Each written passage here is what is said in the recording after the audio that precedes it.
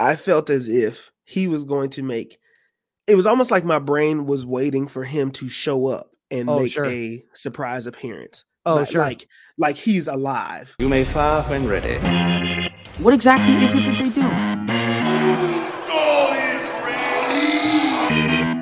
do? Take names. And here we go. Take ass.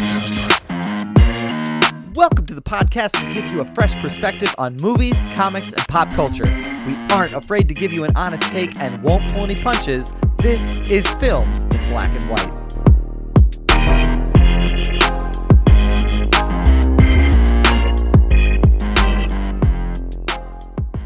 Welcome to Films in Black and White, everybody. Hello. The Black Panther mouth sounds are the best mouth sounds. Yes, so they really are. Happy you all are joining us today. Y'all, we got a great show. I'm not going to lie to you. I feel really good about this one. This is going to be a good one.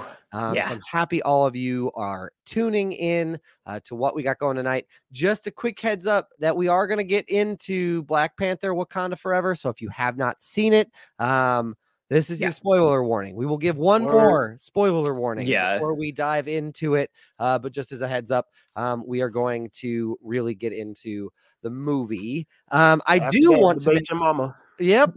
It's that mask is going to throw me this whole time, and I'm really excited about it. I know. How do I sound? Do I sound like a Black Panther? You do. Yes. Yeah. Okay. Yeah. Sure. All right. Yeah, that's fine. Very excited about it. But we are so excited to be with you, but we need to make sure everybody is thoroughly welcomed and introed into the show. So I'm going to kick it on over to the Black Panther himself, Marcus J. Destin. Marcus, how you feeling? I'm feeling good. Been putting the black in Black Panther since '94, so you know what I mean. Love it. It's a good day. It's a great day. I've been living with this movie for about 24 hours now, and it's been a lot to like relive. And so I'm really glad to be potting right now, and I'm glad we live. So y'all, if y'all watching us, this ain't a spectator sport. Get y'all asses in the chat, talk to us, let us know how you feel. You know what I mean? Yeah, if you've got a point about the movie you want to make, go ahead, drop it on into the comments wherever you are streaming this, and we will we'll read it on the show. But I did actually want to say something. Yes, before there was another shooting today. Yes, there was on the campus of UVA. So I did want to say hold on. Prayers to those involved. Didn't want to say that with a mask on. Prayers to those that lost somebody today, and then prayers to those injured, prayers to those whose lives were lost, prayers to those family members. That's just that one hits close to home, especially being at UVA.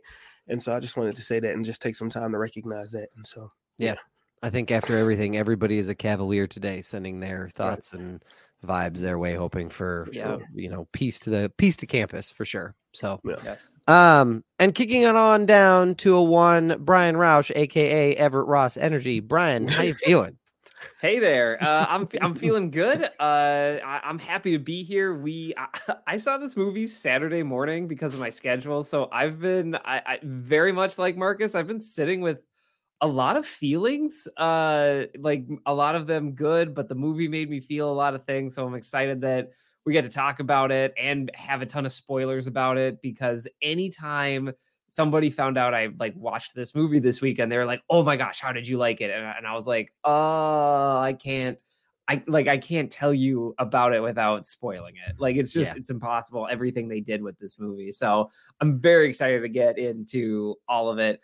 Also really excited because it was a busy weekend here in the Roush household. We did a ton of house stuff, had a birthday party for my youngest. He'll be turning 1 on Thursday. So happy birthday, Aiden. But we had all the family over. It was a whole day extravaganza on Sunday. So very excited to sit down and talk about movies. Very excited. Happy birthday, Aiden. Happy birthday, Aiden. We are so glad you have been born. I know what those 1-year-old birthday parties are sort of like. They're sort of like watching like a parade. So it's sort of like, oh, this is really cool. You're really hyped about this, right? You're like, I mean, I kind of am. Should I be? Who am I hyped for? Like, it's such a weird feeling. as like a father that has now done this 3 times, the 1-year birthday party, that is for you, the parent. Like It really the 1-year-old, he It really doesn't is. Remember none of that. care at all. He No. doesn't give a flying flip. Like this party's for you. So No. you want to get extra beer? Great, go for it. You want to do buffalo wings for dinner? Why not? Kid doesn't care. He's gonna be in bed. So anyway, yeah, that party's for you. For you, parents. That's a very good point. That's a very good point. And I do feel. I feel like I was there, Aiden, when I found out that you were coming in, like It's to true. this world. Yes. I remember. I'll never forget the day when I found out, and I was like, "Damn, this is happening." Yeah. And so Aiden is the podcast baby. So shout out to Aiden. Yeah, we're gonna call him the podcast baby from now on. So I hope Maggie's okay with that. So Aiden, if you hear this in the future, you're the podcast baby. Thank you, Roman, and our Patreon chat for saying happy birthday. I appreciate that, man. Absolutely. Gentlemen, it's been a busy day and a busy weekend for us on the Wagner front. So Saturday morning, I got a text from a college friend that he was close by. Cool. So shout out to Merdad, who was in Yankton. Heck yeah. Detailing a plane. So I drove out there and had coffee with him. Then not 6 hours later, drove to Sioux City to see Black Panther with Marcus. So saw it Saturday afternoon. So I had a busy Saturday, a little bit more of a lower key Sunday, but yeah, busy weekend overall in the Wagner house. I'm just I'm very excited to be talking about this movie. I have also been sitting with it and trying to process, because I think of the 3 of us, I am in a different, and we'll get to it when we break it down. Okay. I am not in a different camp that I didn't think it was good. I did. I liked it. I enjoyed it. I just showed up for different reasons. So I think that there's some pieces there. We had a good discussion about We had that a before very good discussion before the episodes. So I think this is going to be a really good episode. I did want to say I am now on my 4th copy of Death of Superman. He's a lot of Death of Superman, you guys. Your 4th copy? Yeah. It was the 30th anniversary of Death of Superman, and of course, as per usual, me and Doug went to a comic book store before the movie. That's what we do. Okay, excellent. So we went, and I remembered when I walked in the door that the 30th anniversary of the Death of Superman came out, and so of course they had variant covers in the special edition, and so I had to pop them. And then I got home and bagged and boarded my comic books, and it was just a good day for Marcus. You know what I mean? A good weekend not to do anything. And I just want to say, I am grateful to have a podcast where I could say that sentence and nobody even flinches or is like, "Ooh, God, look at this guy, he's a nerd." I'm just happy to have a safe space. Well, and we are happy to provide you that safe space. Yeah. Do I think it's a little crazy to have so many copies of Death of Superman? No, absolutely not. It's not crazy. Hey, I'm glad it's your bag. But when you showed me that, because when he got to like the new releases section, he was, "Hey, you see this?" And he pulls out these like 5 issues. Yeah. And the only reason why he didn't buy 5 was because there was one that I liked the cover of, and I was like, "Hey, let me get that one." And so as a true friend, he did. And he made it very clear. He's like, "This one's off limits, but you can have any of these other ones because they're awesome." So yeah, it was a good vibe. But I absolutely appreciate that. Also, that I can show up to this podcast and be like, "Hey, look at this thing I read. It's really weird. I hope you enjoy it." Like, yeah. Or just, share like metal as hell comic book covers, because I'm always here for that too. Absolutely. And I love to share those. So before we get into Catch That Quotable, I did want to remind all those who are watching and also listening to this on Wednesday when the episode drops everywhere you get your podcast, that you can follow us on our social media pages at Films in Black and White on Facebook and Instagram, and at Films in B_W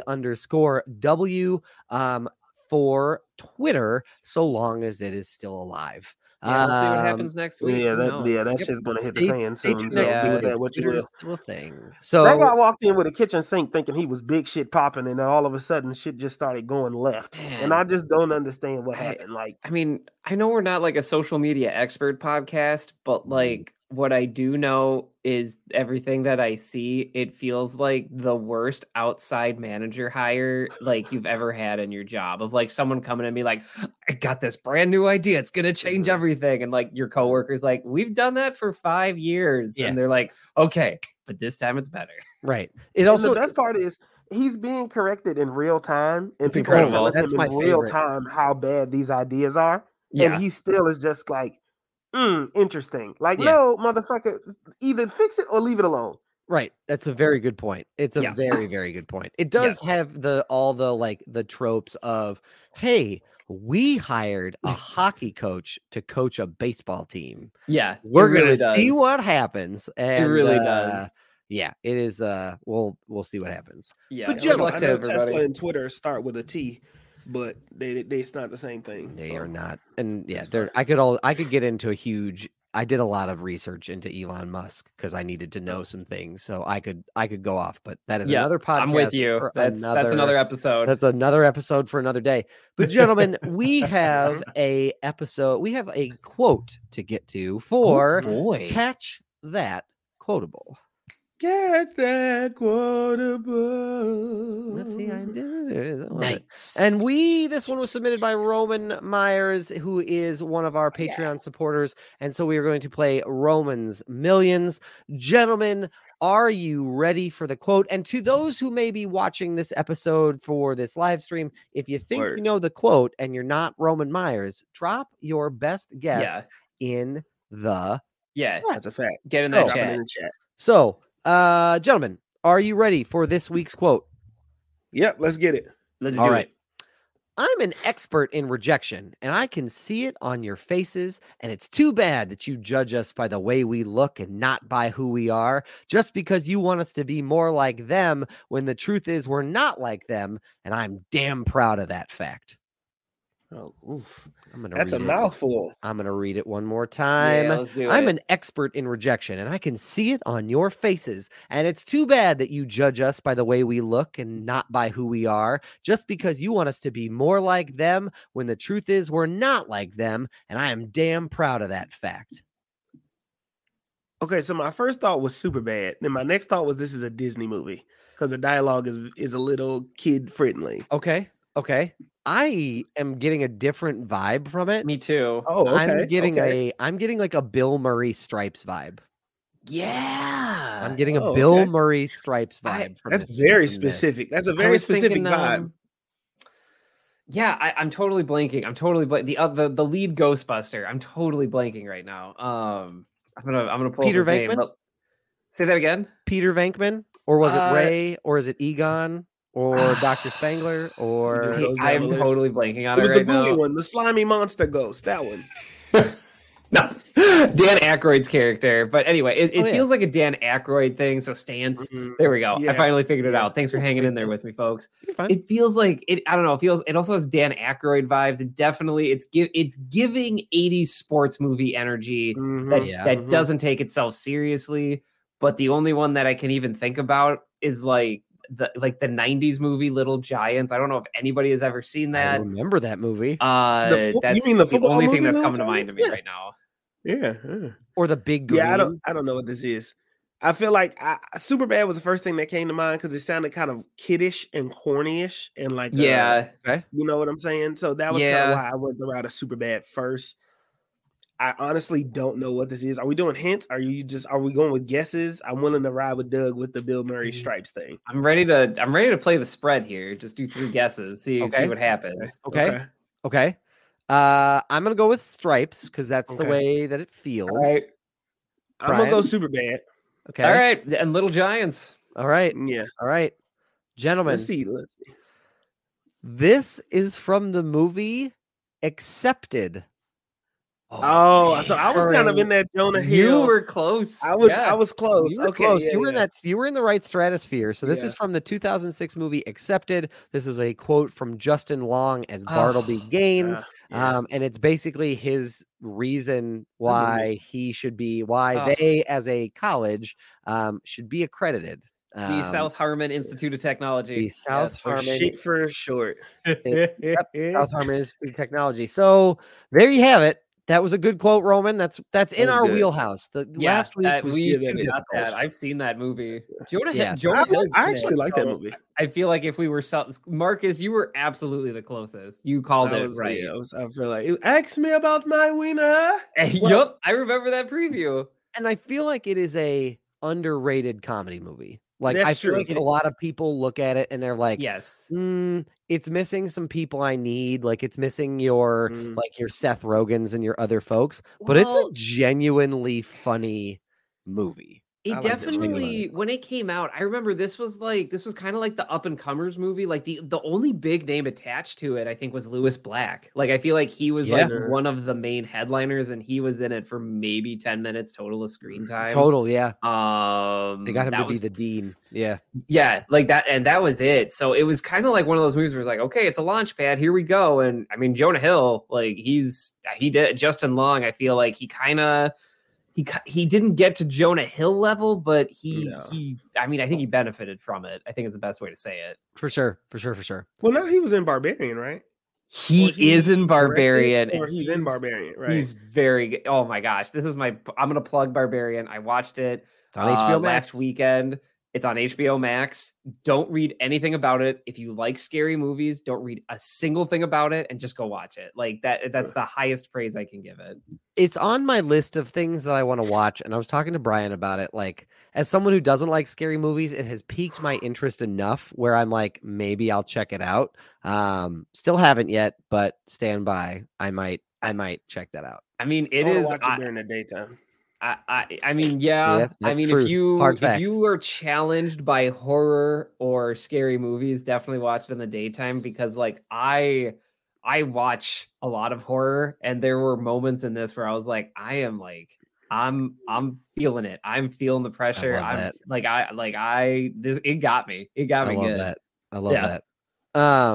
Awesome. Well, appreciate as always the quote, Roman. And so if you would like to submit a quote, consider signing up for the Patreon. I know that I said at the beginning that I wasn't going to plug it, but if you would like to submit a quote, you should do that. I'm breaking my own rules. Well, that's okay. If you're new here, like, just check out our Patreon. It's a great way to get involved with the podcast. It's a way to support, and you can help move the direction of the show. So check out our Patreon or Films in Black and White. Absolutely. Gentlemen and people listening, we are about to get into Black Panther 2 Wakanda Forever. So this is your second warning for spoilers. If you have not seen the movie and you do not want to hear any spoilers about it, turn back now. We'll include timestamps in the podcast, the episode description. So please, if you don't want to know anything about it, turn back now, because we're going to talk about the movie. Dive head straight in. If you live on the edge, you just want to be a part of it, there's people that can hear spoilers all day and still watch a movie. If you're that kind of person, don't go nowhere, because I'll be forgetting to come back. Like, you leave to go watch it and you don't come back. I am one of those people. I am one of those people where I will deliberately look at the spoiler and then be like, great, now I can enjoy the movie, instead of waiting for that one thing that nobody could tell me about but happens in the movie. That's like putting on red socks to me. That's it doesn't bug me. I dodged TikTok for 24 hours before we watched the movie. I didn't touch TikTok at all either. Yeah, I did too. Like, for this one, I dodged TikTok a little bit longer than a little bit more than I usually do. But the problem is like, I have such like goldfish energy with the things that I remember and I don't, is that like, I can like read a spoiler and then move on to something else and forget what I just read. Because most of the time when I stumble upon it, I'm like zoning out anyway. I would never deliberately sit down to get a spoiler, but if it gets spoiled, it's probably going to get forgotten, so it's not like a big deal. I feel you. So, but gentlemen, before we get into the movie, I have one question for each of you, and this comes from an interesting discussion that Marcus and I had. Is we were kind of thinking about it because we got to the movie theater early, and as we saw the show before us walk out, Marcus kind of comments to me and he says, I wonder how many people are seeing the movie because they are curious about the tribute to Chadwick, right? How many people are showing up to the movie just because it's an MCU like extension, basically? And so I'm curious, I probably already know the answer, but for our listeners, for you all, which one sort of like piqued your curiosity more? Or if it's equal, that's also fine, but which one sort of like piqued your curiosity more about this movie? The tribute and what they did with everything associated with Chadwick Boseman's passing, or the fact that it's a Marvel movie? Before we get into the discussion, mine was strictly the tribute to Chadwick, and like the that portion of things. I almost forgot that this was a part of. I didn't forget it was a Marvel movie. I forgot that there was continuation that happens in this movie is what like that something is supposed to happen through this like a continuous thread. So for me, it was just the tribute portion. Okay, interesting. Brian? I mean, I don't know. It's hard for me to answer because I was introduced to Chadwick Boseman's career and performances because of Black Panther. I did not know Chadwick Boseman before Black Panther. I knew Michael B. Jordan. Sure. And the actress that played Okoye, but I did not, of course, Angela Bassett. But like, I did not know Chadwick Boseman. So like, obviously it hit, like it still hits on an emotional level, but I mean, I would say it was equal parts for me. I mean, like, I don't know. I'm just more familiar with his Marvel like body of work. Obviously, like he's done a ton of other stuff. But for me, it was the MCU portion, knowing that like you're gonna get hit in the feels with with grief and acknowledging it and moving on.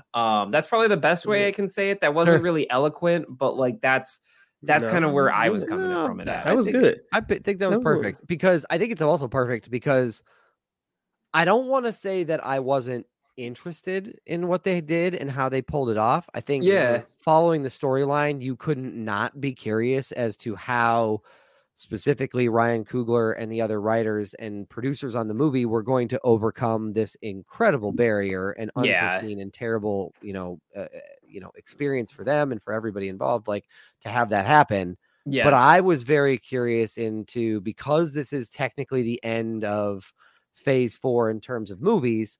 Yeah. I was curious as to where was the tone of this going to be as we understand it as a cinematic universe and where this sort of fit in. So it sort of piqued my curiosity there. I think the other thing that made me a little bit more desensitized to the portions of having Chadwick in the movie, because there are flashbacks in the movie, is I watched Black Panther 1 on Thursday. Sure. Okay. And so seeing him on screen sort of changed my mindset, like just a little bit of like, it's not as much of a shock for me because I didn't avoid it. Like I just, it is what it is. And so I sort of stood those up. So that's a little bit, maybe it's nothing. Maybe it isn't. I'm not saying that those moments weren't still powerful, but that also might have something to do with the mindset that I brought going into it. So that's really interesting that you saw it and felt. Let me know if I'm saying this right. You saw him in Black Panther 1 and it didn't take you by surprise that he wasn't in Black Panther 2. Is that kind of what you like? It didn't, not that it didn't take you by surprise, but it wasn't as, I don't know, like you weren't looking for him as much in Black Panther 2. Is that right? I think I knew that he wasn't going to be in Black Panther 2. Like, so when he showed up, it wasn't like unexpected. Does that make sense? Like that it's not like unexpected. It's okay, he's passed. This makes sense thematically with the story, which we'll get into. Like it makes sense in how they did everything. So I think there's a lot of that there for me that's a little bit different. Not that I wasn't unbothered by not looking for him. I think but that's kind of where my brain was at. That's very interesting because I felt the opposite. In fact, I felt as if he was going to make, it was almost like my brain was waiting for him to show up and make a surprise appearance. Like he's alive. You know what I mean? Like for me, my brain was like, oh, maybe I deal. There's two things I don't like: funerals and hospitals. There's just two things I don't do well with, right? And so for me, it's like, it's like in my mind, I guess I was in denial. I'm in denial, and I'm hoping like, well, maybe he'll pop up at the end, or there'll be some type of, oh, he's not really gone. I don't know what I was expecting, but interesting. That was where my hit was at for a little bit. I appreciate you sharing that. Like I really do. Yeah. I think that's a vulnerable moment of like this of where your brain was at. So I appreciate that 100%. And I get it, Marcus, because like I want to say this the right way. I feel like this is a pretty sacred moment for like both comic book fans, but like movie fans, and like just there's a lot of feelings with how we're handling characters that pass or the actors who play them.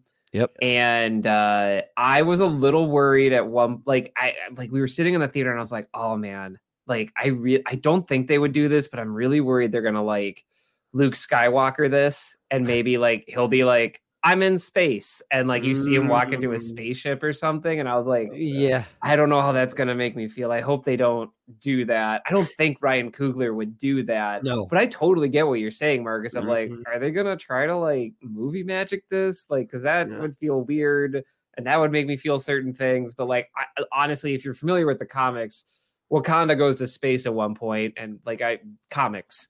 But I mean, I was totally waiting for him being like, no, I'm going to be in the stars and like have some type of metaphor there. I think it's actually really bold and brave. They did what they did. And maybe that's a good prologue for us to talk more about the movie. I don't know. Yeah, I think that is a fantastic transition, Brian. And so I don't want to delay the discussion. So anyone care to give us a barbershop summary? Is a barbershop summary appropriate in this instance? But does anybody want to try to barbershop or not give us a summary of Wakanda Forever? Yeah, I got it. All right. Unless Brian, you wanted it. You look like you were Oh, okay.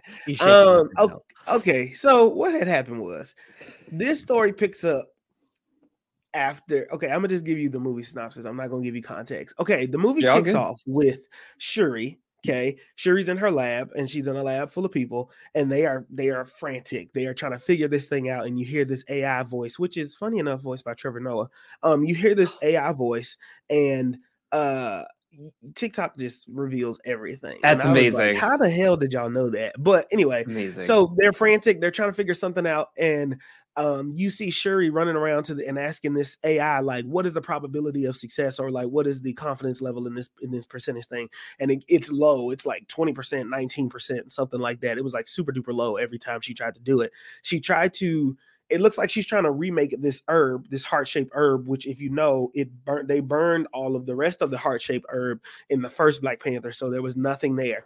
It's being inferred that, similar to real life, T'Challa is sick. There's something something was happening, and then trying to find this cure for T'Challa. He's on his deathbed. Somebody the AI is telling him like, hey, I think you need to be with your brother at this time.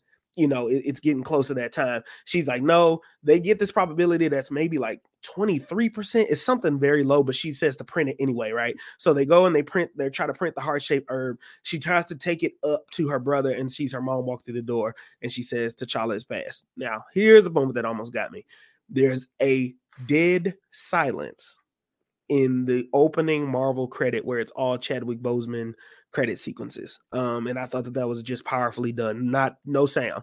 So then you go, and the movie is then taken a year forward. Okay, so they go a year forward, and they're trying to catch in people exactly a year from T'Challa's death and see where people are. Shuri's in this lab covered with, surrounded by a whole bunch of people in this lab. They're all doing type of work. And what she makes this line about, they're all predicting the probability of issues, and they're trying to find solutions to these issues, which feel like something to do with the grief that she has about her brother, right? And so they go, and her mom comes, and she says, do you know what the day is? And she says, yes, it's T'Challa's death day, the death of her brother. So she says, we need to go through the process. I need you to follow me. You need to leave all your shit behind. So they go to this beach in Wakanda, and her mom's telling her, you need to mourn. Like, you need to mourn. We need to finish this process of mourning by burning our robes, mind you, there's a funeral scene in there before the flashback. So she tells them, like, we need to burn our robes to finish the mourning process. So she says, well, I can't do that because in like lesser terms, she basically says, how do you know the ancestors exist? They took this from me. I prayed to the ancestors, and the ancestors did not listen.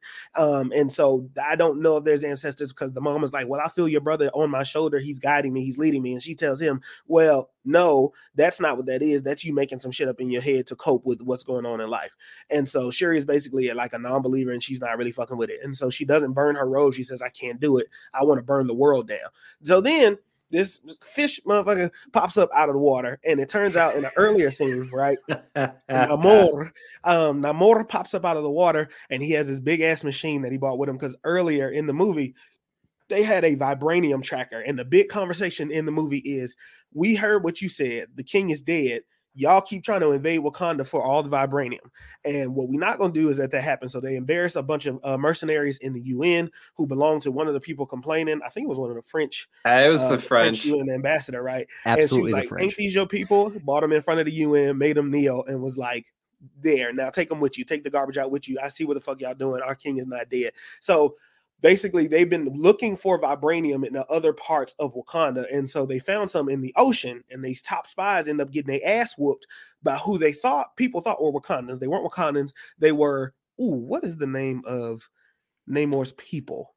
Yeah, somebody I'll look that up. Thanks.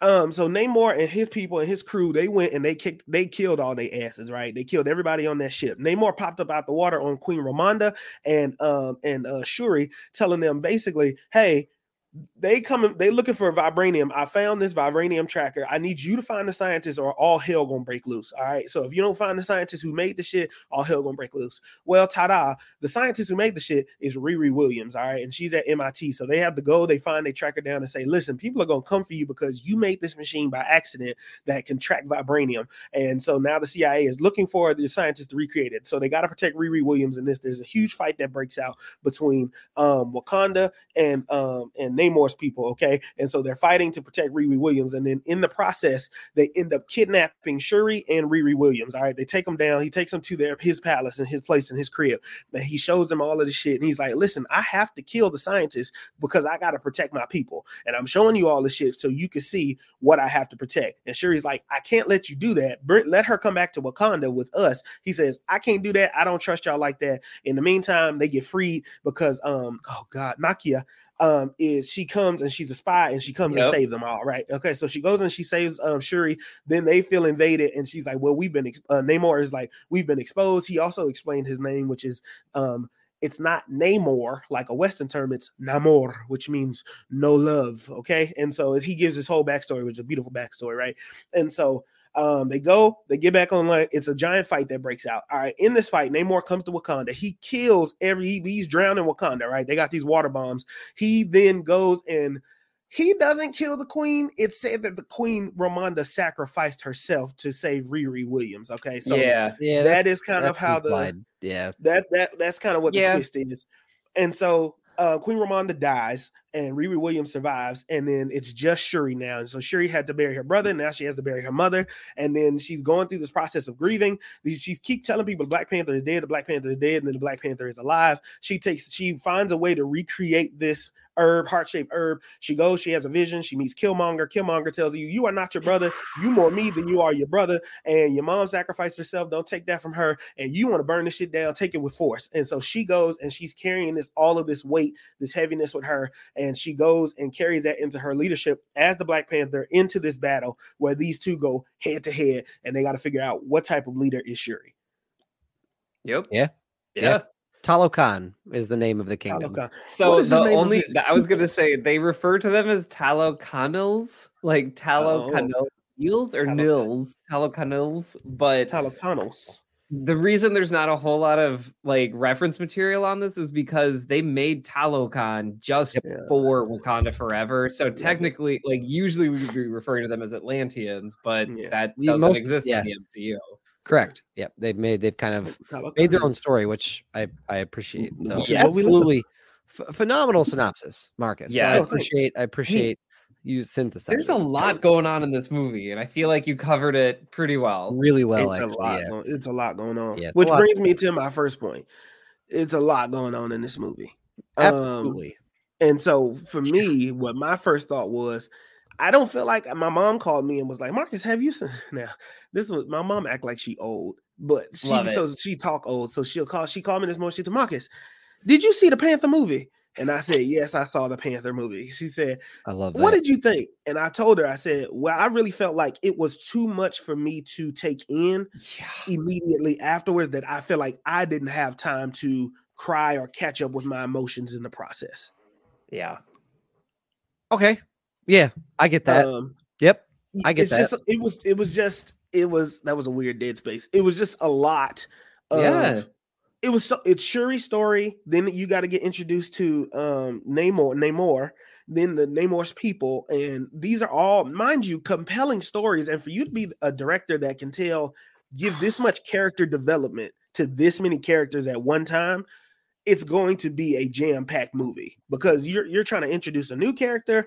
You're trying to push a side character into the role of a leading character and develop them quick enough to take up that mantle while also trying to fix the surrounding shit. It was just a lot for me in my first time watching it.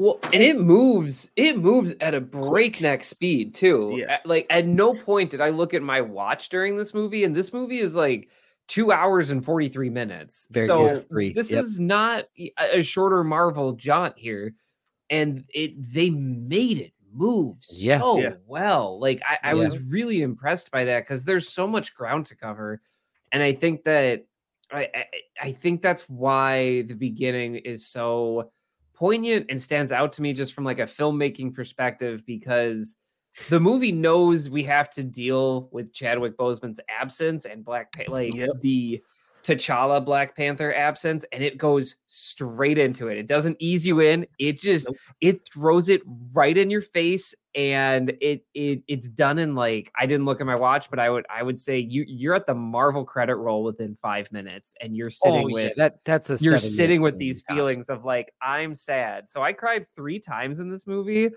and the first 2 were within the first 10 minutes, and that silent Marvel. That silent Marvel banner clip. Woo. Wow. Heavy. That was powerful. That was heavy.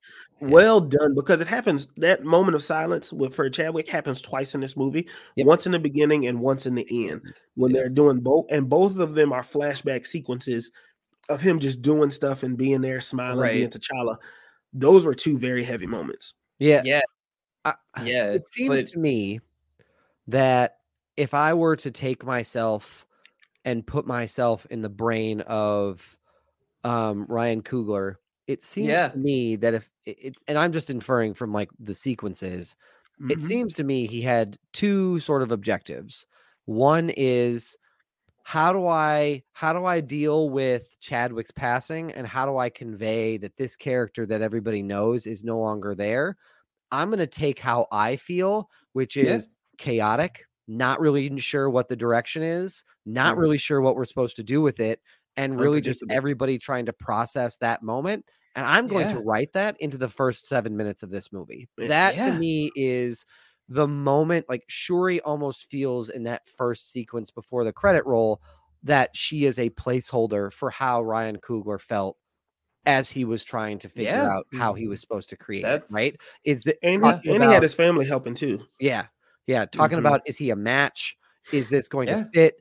Is it going to work? Like, those are all internal dialogue questions that I can pick up directly from the director. And what I think makes moments of this movie so masterfully done is that piece of it overall. And then the other part of it is they can't be sad if they're having fun. And so that seems to be like rule number 2, which is, once they do the moment of silence and you get through the passing sequence, like the funeral sequence, keep them entertained, keep them laughing, keep them smiling, keep them as distracted as possible. Because if we have any lulls, that's where people are going to be like, oh, it's not Chadwick, or that's not, you know what I mean? Like, they're going to be doing that. So it seems to me that if I were to put myself in those positions, like, those would be the 2 like goals or objectives that I would have with this overall. And Brian or Marcus, to your point, there are 12 main characters. Okay. People who get considerable screen time. So Letitia Wright plays Shuri. Lupita Nyong'o plays Nakia. Danai Gurira plays Okoye. Winston Duke is back as M'Baku. Angela Bassett's back as Ramonda. Tenoch Huerta is playing Namor. Deal with these names. Martin Freeman plays Everett Ross. Dominique Thorne plays Riri. Then Florence Kasumba plays Ayo. Then Michael Coyle gets into Anika. Then there's Alex Livanali plays Atuma. Michaela Cole. Yes. And Mabel Cadena plays Namora. Those are the people who are getting consistent screen time in this whole movie, not to mention the other folks like the Julia Louis-Dreyfuses who are like, oh shit, she's back again. Like, there are conservatively a lot of people you have to keep track of. So Marcus, your point of like, it's a lot. Like it's a lot. And here's my thing to go back to the grieving portion, right? I do want to remember and put in my 2 cents and my interpretation of this, right? Black people grieving is different than normal grieving. I was explaining to somebody how my uncle we had 3 funeral services. You have the viewing of the body, the homecoming service, and then the second service. Okay. That's 3 services. And so I also think that when it comes to grieving, the laughing, the memories, there's a process to it. And a lot of that, what they were doing in the movie was a lot of how I probably would have handled grief in real life. It's a lot of the laughing. It's a lot of the memories. Yeah. It's a lot of you are going to have the lulls of grief. You're also going to have these moments where you want to avoid the whole thing. You're also going to have these moments where you got to take it head on. And so I do think, I don't know if this movie followed the stages of grief like that. It seemed to follow the acceptance and denial. It seemed to follow those typical stages of grief.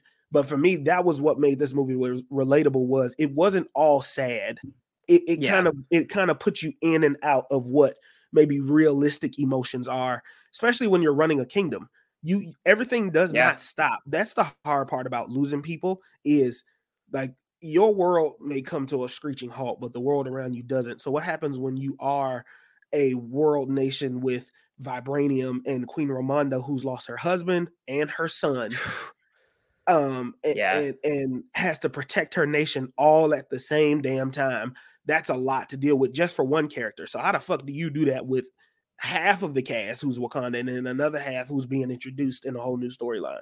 Yeah, I mean, that moment where Queen Ramonda is yelling at yelling at her and saying, "Tell me I haven't already given enough." That is a phenomenal scene. I mean, to be honest with you, at least in like an Academy Award nominated emotive performance like that, I felt every ounce of her pain when she was like, "Don't tell me you've sacrificed everything." Like that was such a powerful moment. I mean, and I wanted to be like she was and she acted her ass off, like the embodiment of a queen.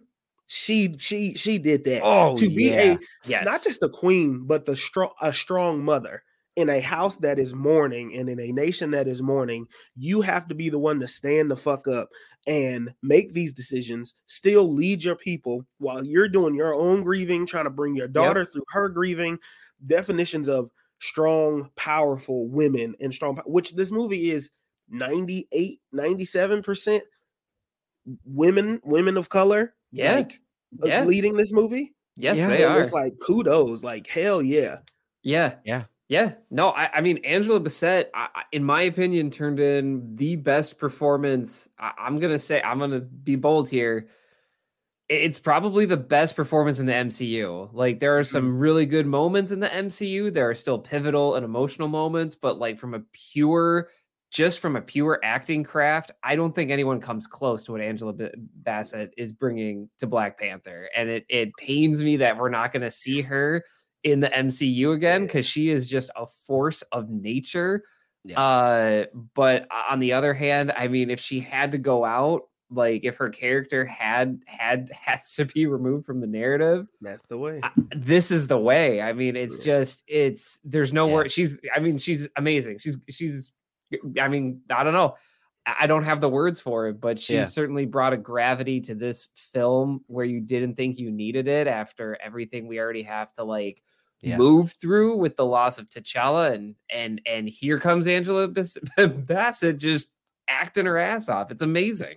Yeah. One of those moments where it didn't feel like a Marvel movie in that instance. I would agree. Because somebody made a comment on TikTok where they were like, usually Black people say this acting for slave movies, and I laughed because I was like, "Yep, that's kind of accurate, though, right? When you get those award nominations, you usually have to be in a 12 years of slave type of role to get that type of exertion and that type of energy out. But to see this in a Marvel movie, those are one of the moments where I felt like, oh, this is this feels like a little bit more than a Marvel movie. It's where I felt like Thor: Love and Thunder could have taken me. Yeah. If and didn't. It had taken itself a little bit more serious. Yeah. Oh my gosh. I mean, we'll get into this later. It's what we saw, but like compared to other Marvel projects, it's like it's on a completely different plane of existence to me. I will say, like, I cannot say. I mean, Brian, you really said everything that I could say about Angela Bassett's performance. Like, really, just truly, like, on another level.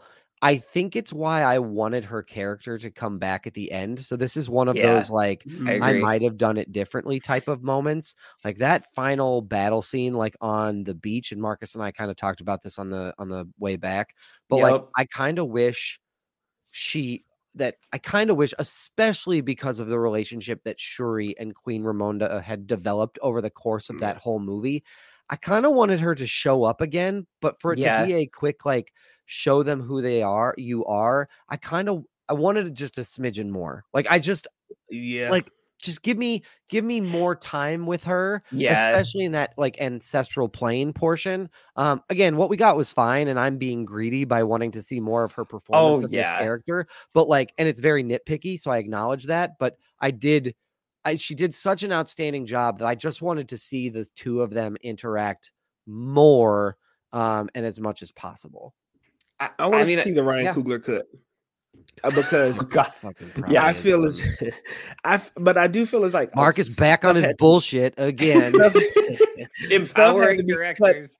Cut out of this movie though, right? Because you're already at 2 hours and 41 minutes. Yeah, I can only imagine. I have to imagine that there are more scenes with Shuri and Queen Ramonda, because it did feel kind of premature when they get to the. So one of my gripes with the movie is it something timeline wise felt off. Like if I could take the snippet, pick it up, and put it in a different area, I would take Shuri's fight for me at the end. I didn't feel really fulfilled with the fight at the end, because it felt like when she got introduced to Killmonger, she took that and ran with it up until the last 5, maybe like 2 minutes of that fight. She took it, ran with it, and then immediately walked away. Like, and then it was like, for me, it was like, so he was right, because you was winning, you did everything you were supposed to, and then in the last second, you bring back Queen Ramonda to say, show them who you are, and I felt like it wasn't as heroic enough for me to, because it wasn't that comeback moment of like, now she gets it, now's the point where she wins. Maybe that was done on purpose, but I felt like timeline wise, I would have loved to finish that scene with Killmonger. Right. Sure. You finish that whole scene. You don't need an alternate. You don't need the continuous flashback on the back end. And then at the end, she with a point where she's dying, about to pass out, she meets her mom, and she maybe meets her dad or whoever she wants to meet there. And that is the moment she needs to like be propelled into being the new Black Panther. That's what I would have preferred. Yeah, I agree. I would have preferred that as well.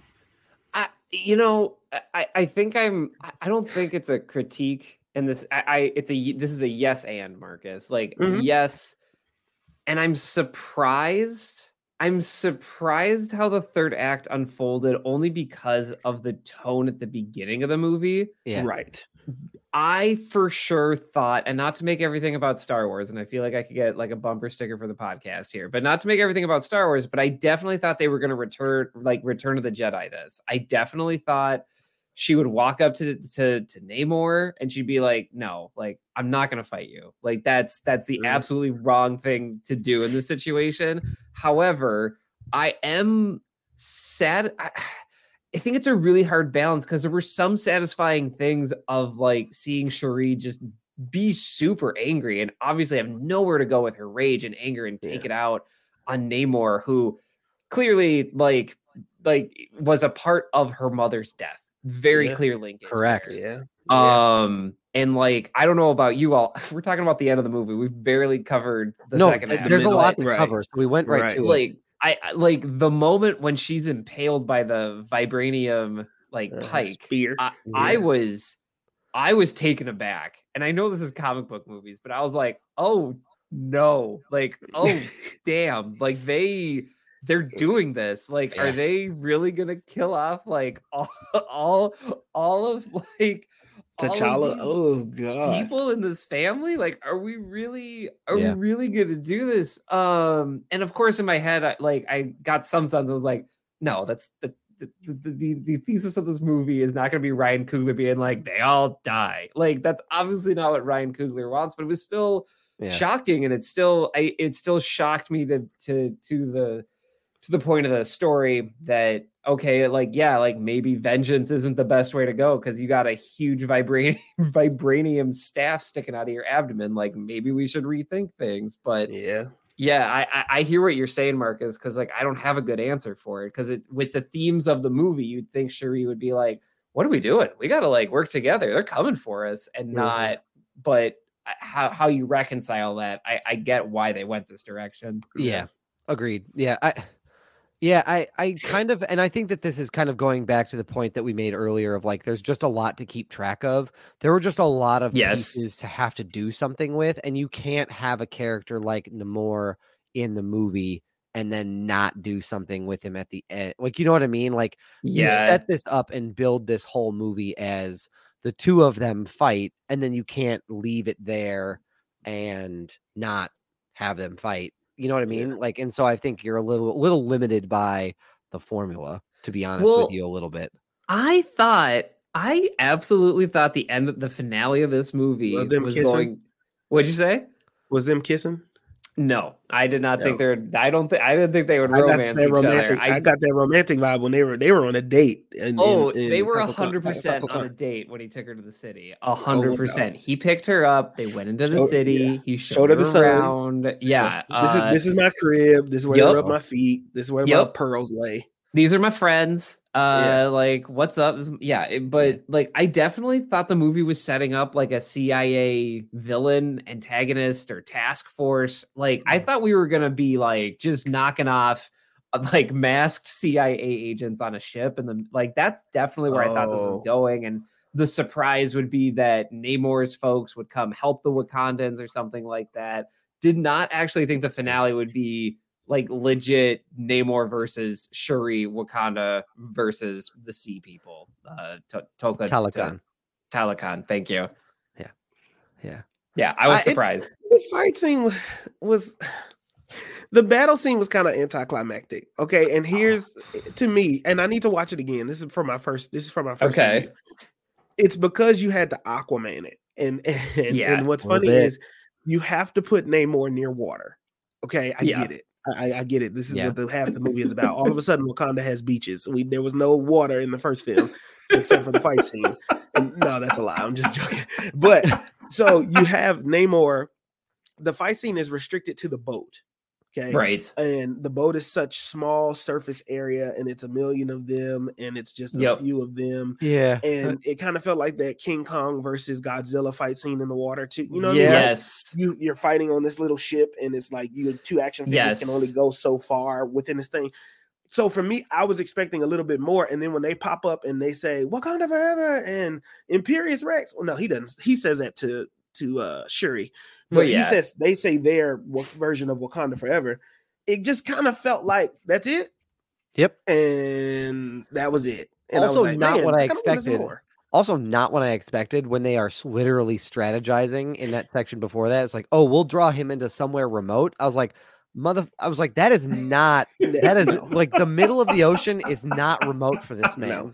No. I thought you meant like some island that you found on a map that no one else knew about. Like, that's what I thought. And they were dropping all these tools off in Antarctica. And I was like, oh, okay, they're going to build like a Jurassic Park type cage to make it a ring fight or some shit. Yeah. And then they ended up on a boat with no ice. I didn't see where the ice went. And then I was like, well, what the fuck happened? When did we change scenery? I don't know what happened. I had a lot of questions. I mean, look, I get it. They wanted to take the fight to them, but as a military strategy, it's like, all right, we're gonna play to their strengths. We're gonna go straight to their strengths. Where should we go? Middle of but also, I get it. At the same time, they're just trying to dry out Namor and have everybody surrender. So I do understand, like, okay, we just gotta hold the line, and then we just dry out the fish guy, and then we go home. But we all saw how that turned out. Yeah, it was fine. But the movie is good. Not wrapping it up. I just want to say that was the end. What are some points in the middle I feel like we're missing some? Well, I like Riri Williams. I do want to bring up Riri Williams and just say I love her as a character, and I like the vibe that she brought to this movie and the realism of being a no pun intended, fish out of water in between two worlds. She made something by accident for her science teacher, and now she's stuck between two of these like nations that will do anything for their own nation. Yeah. I mean, I did see somebody say that is a similar plot to Doctor Strange in the Multiverse of Madness, that there is a child that has a unique talent that someone who is an antagonist would like to take and destroy because of that talent. And so the protagonist is protecting that child from the antagonist for the majority of the movie. Yeah. But I really liked her. I'm being flippant, but you're fine. But I think that is, she was fantastic. I loved the role that she had in the movie. I love the character and the energy that she brought. I also really appreciated that they decided to go like the college route with her. Yes. Because I really was worried that they were going to pigeonhole her as like this is another high schooler. So I really appreciated that they decided to say like, no, she's in college, like, and she's 19. Yeah. Like, I really appreciated that. I thought that was a different perspective. Otherwise, it was going to be like I felt like they could have gone too Peter Parker-y again with it. Well, I think if I'm looking timeline wise, she's in college. Peter would be in college, so her and Peter are around the same age. Yep, in theory, so they'll age out around the same. They'll age out around the same when they meet, quote unquote. Yeah. When he meets a new Ironheart or this next version of Iron Man, at some point they'll run into each other. They'll be the same age. Not that matters now, but the Young Avengers are all here. Every male counterpart, every male Avenger now has a female alternative counterpart now in the MCU. Yeah. I mean, yeah. I was thinking of Cap, but that there's a lot happening there too. I don't want to get bogged down. Maybe not Cap. Yeah. But you're right. You're right. Yeah, there's an equivalent for sure. Yeah, there's absolutely an equivalent. I totally agree with that. I think honestly, I really liked all the Riri Williams stuff, and I liked that this. I don't know if it was on. I think it was on purpose, but I really like how they just were kind of like, Shuri like needs a foil that isn't Okoye, because Okoye is just, it's too, like, Okoye is great, but her and Shuri, like, there's the dynamic there. They're not exactly foils, and I feel like Riri was a great addition to that cast that really like brought that dynamic together and almost gave Shuri like a little sister. And I was just about to say that. Yeah. I was just about to say, well, what you see in this what to me, and it could be overreading, but what I saw what happened was they have this little quick dialogue of like, who taught you everything that you know? And she says, my brother. And so that is when Shuri becomes the older person to look up to, because if you think about it, she is now the oldest one in her family and the most wise, if I'm thinking about it like that. Yeah. And now it's up to her automatically to pass that wisdom down to Riri Williams and help people just like her brother did for her and her mother did for her at the same time. Well, and I think to your point, Brian, I think the reason why that Shuri and Okoye can't have that is because Okoye is too close, too similar to her brother. Like, and so I think there's those two were like around the same age. They kind of had the same mindset on things. They both went through something pretty significant with the events of the first Black Panther. So I think it's hard for Shuri and Okoye to have that same relationship. So I think the two of you put it together really well of like, it does have to be different. And she does have to step down and take on that little more of that like mentor role, which I really appreciated. So I thought that was good. Yeah. And also being stripped of her general role, that was a tough scene to watch. That was intense. That was intense. And I wanted to be bad. I wanted to be mad at Queen Ramonda, but when she started laying them facts out, and I was like, although I was like, well, it was Shuri's fault because she did say she wanted to split up, but that ain't important at the time. It's a time and a place. Like, you don't say that shit right there when the Queen is talking. Yeah. No, I felt like I was in trouble. Like, I felt like I needed to personally apologize to Angela Bassett, and I Miss Bassett, I apologize. I'm so sorry. But like, that's how it made me feel. Like it and just, oh my gosh, we've already talked about that sequence, but it says something that we're coming back to it again about how powerful it was. the one thing I'll say, the other thing about Riri Williams and Ironheart was that I liked how, I don't know, this movie didn't tease. I don't feel like it was a big tease. Like it did feel like a fully fleshed out story for her. And on top of it, you get to see the tricked out Ironheart armor, which was like, that was awesome. That was excellent. And I'm really happy we got to see it. And I know that for her like TV show, we're going to get a different version of that. But I like seeing that. I mean, if you're really into Mega Man, this is perfect for you. Which I am. If you're really into Mega Man, if you're really into Mega Man, then that suit was 100% you. And that is, again, I think given the conversation, I hope we get a different version. I wasn't a huge fan of the suit. It doesn't detract from the movie, and it's not a reason to not like the movie. I just think it's, I wasn't a huge fan. Some people liked it. I was like, I don't know how to feel about it. It was a little about the like head or shoulders. I didn't like. It was like Eve from WALL-E in the face a little bit. Like it was just kind of like too cartoony. I would have preferred if they would have went a more practical route with the suit. It looked like all of it. Yeah, just a little bit, just a little. It felt a little too. It looked a little too perfect. If I'm being honest, it wasn't modular. It wasn't super modular like the Mark 43 suit or whatever. The Robert Downey Jr. suits. That's what I'll say. You can very much tell there are pieces that go together and that come off. And with the Ironheart suit, it was just like it was streamlined and slick, which is exactly what I would expect from Wakandan engineers. They'd be like, why would you have all this air resistance? What do you do? No, we're gonna make it smooth. Like, what's wrong with you? Now I like her quote unquote Iron Man cave suit version. I thought that the chase scene through the city, I really liked that suit because there were so many comparisons to Iron Man 1 and so many homages that you like that I just fucking loved. And I think that Ryan Coogler did really well with paralleling these two without a single mention of Iron Man. No, I don't know if anybody else noticed. Like they just didn't bring it up.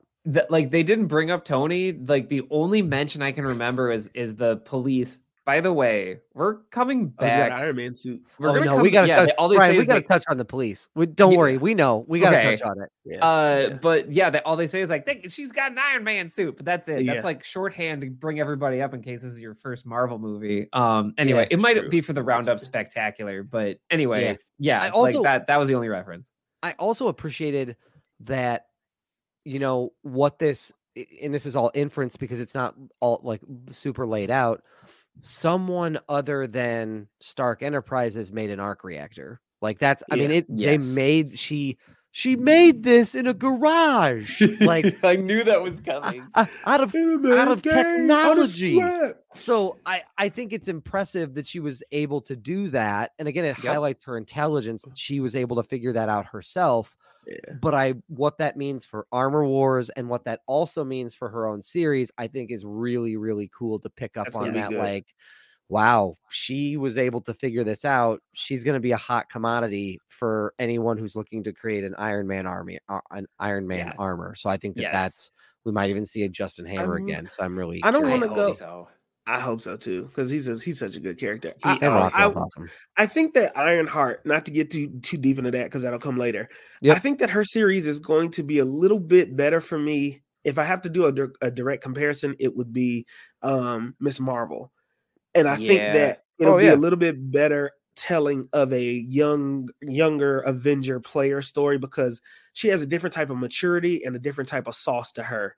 Yes, as Riri Williams. That isn't as innocent and it isn't as careful. It's a little bit more. It's a little bit more exposed. Like she's a hero. When she was talking shit, she was selling to people. She doing their homework, doing their projects, and all this other stuff like that. Up until she ran into the Wakanda, then all of a sudden you see her back down a little bit, which I really enjoyed that kind of respect for Wakanda. And even to a point though, like.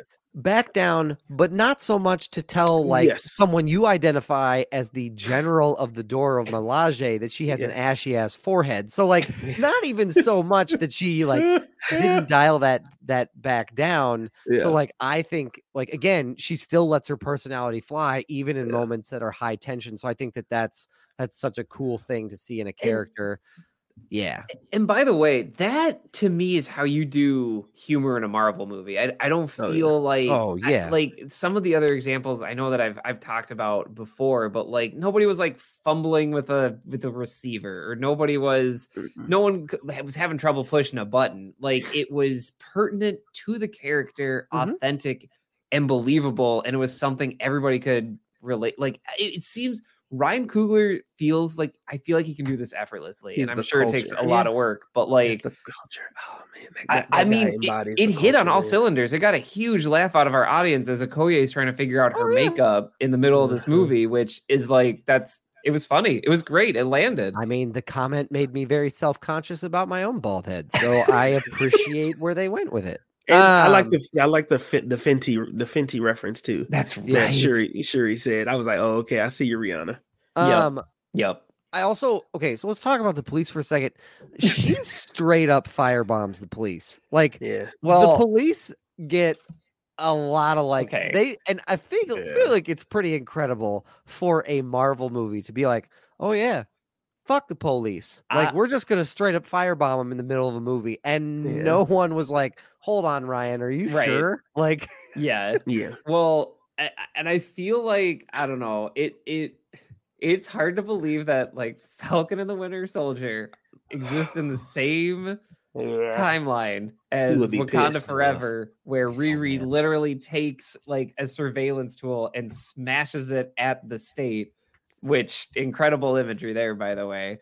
So I think it shows either Ryan Coogler can do that, and that's great, or it shows that Disney's like, all right, we gotta like we gotta loosen up on some of the stuff that we're asking them to do, and with their vision and stuff like that. It's one of the two, and I don't know what it is. I think the other thing is that, again, we'll save this for like the Marvel Spectacular that we'll do later this month. But I do want to put like a little like trick or treat tease out there, which is I do feel like one enemy that we need to acknowledge in phase 5 is going to be the government. Like it, I mean, there is no way that you don't see the actions that Valentina takes in this particular movie. Also knowing that the Thunderbolts are out there. Yeah. I mean, I said this to Marcus. I was like, oh, so the Thunderbolts are going to be your destabilizing agents that go in and, fuck some shit 100%. up because it's three super soldiers and a spy. So that's how it's going to be for everybody. So I think it's pretty incredible. Like that's laying some really cool foundation. So I think, Brian, to your point of like, they're going to have to, like, at some point in time, they're going to have to. So make sure to tune back in for our Marvel Spectacular. You heard me call it the Marvel Roundup Spectacular, but what that means is we're going to go over everything phase 4 except for the holiday. Oh no, we'll cover the holiday special. We're going to cover the holiday special. So tune back in. That's going to be our, if you're listening in podcast format, that is going to be November 30th. That's when that episode comes out. If you can catch us live via Patreon, we'll be live streaming that November 28th at 8 p.m. on all the socials, and we're gonna go through it, all of it. Like one of the things I'm doing right now is labeling when the government is an antagonist or villain in all 18 of these projects, and you better believe it. I'm gonna label it on this sheet. Brian's doing the Lord's work right now. We're up to 4 projects, and I'm not even looking at this seriously, but like we're up to 4 to 5 projects that the government is an antagonist or a villain. So the U.S. government, I guess, is what I should say. That's a better one. Yeah. So we'll have to talk about that. Yeah, we will. But yeah, do we feel like this is a good time to bring up Valentina? Is this a good time to bring up Everett? Yeah, probably. Might as well. All right. Cause, one, there's a bombshell, a little bit of meta bombshell, a meta story bombshell that Valentina, played by Julia Louis-Dreyfus, and, Everett Ross, played by Martin Freeman. They were married. So that's a connection there. Second, Valentina is head of the CIA, which is a red flag for me. And then we got Everett Ross here, who's basically trying to do everything he can to be a good ally, right? A good white ally of like feeding everybody the information they need, and the system takes him down because the system doesn't stand for that. I was just gonna say, like, not even like yes, he's being a good ally, but he's also just trying to be a good person. Yes, he is. They A good saved agent at that. Right. Yeah. They saved my life. I'm going to try and repay the favor because I owe them. Yep. Like that is Totally just trying to make sure the scales are balanced out. And again, the system doesn't want them to be balanced. No. Well, the fact that the government doesn't know what the fuck is going on the entire movie. You It's get incredible. glimpses of them being like, we think it's Wakandans. And then one person in the room is like, no, I heard it wasn't Wakandans. Then they was like, well, who was it? And he was like, well, we don't know. I mean, we don't know. We got these blue Flashback to people. Wakanda. And it was like, okay. I mean, I guess like that's cool. So Yeah. very random. Very random. Also, I'm going to say something, and it's unpopular, potentially. I think if you had to, like, if someone was like, Doug, you are now editing this movie, and if you don't cut something out, the whole studio is going to explode. Like that, I would cut the Everett Ross story. Oh, yeah, I didn't really need it. You didn't need yeah, it. that's an easy cut. Yeah, Yep. It's I'd a be good like, call, "Just but cut that out." I would take Valentina out too. I didn't need any of that, but you It have to wasn't have some necessary. type of continuous thread through this movie, Well, which is where the phase 4 comes in at. Because up until this point, we don't know who what's her name? Valentina. Drake? We don't know who she is. Valentina. We don't know who she is or who she worked for. She just be popping up. I Yep. thought she worked for Shield or Sword or something else like Yeah. that. Turned out she's a CIA person. Yeah, I mean, like, we knew it was some shadowy government agency in Falcon and Winter Soldier, and enough connections to pull Yelena out to go do dirty work, essentially. Yeah.